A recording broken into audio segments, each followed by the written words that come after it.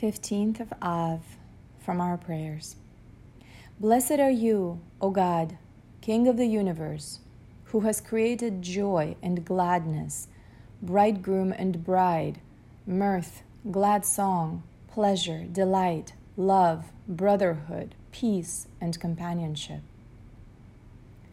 The Talmud cites the 15th day of Av as one of the most festive days of the Jewish calendar.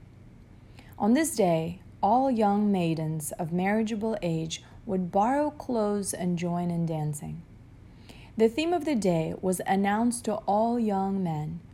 Do not give consideration to physical beauty, which is so superficial and transient. Pay attention to family background and to character, for it is written, appearances are deceiving and beauty is vain. A woman who is God-fearing, she is to be praised.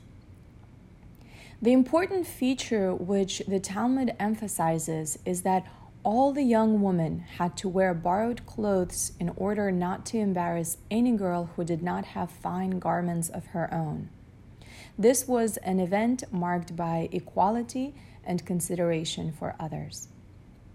In this spirit, the marriage blessing mentions the goals for a young couple: mirth, glad song, pleasure, and delight.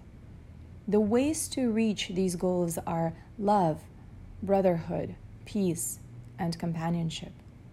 A lasting and happy relationship can only result when equality and consideration predominate.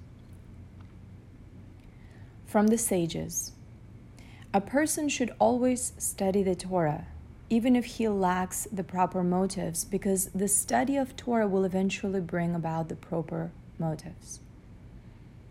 When we know what is the right thing to do, we should do it, even if we lack the ideal feeling, intent, or motivation. This is not at all being hypocritical. Hypocrisy is doing something which one is convinced is wrong, yet one does it to impress people or for some other ulterior motive. However, there are things we know to be right, but have resistance to doing for various reasons. We can overcome these resistances by practicing the particular behavior until we are able to do it with the proper feeling. In this sense, we say, if you do not feel like smiling and appearing pleasant, do so anyway. If you do not feel gratitude for something you should, express your gratitude anyway. If you do not feel like praying, pray anyway.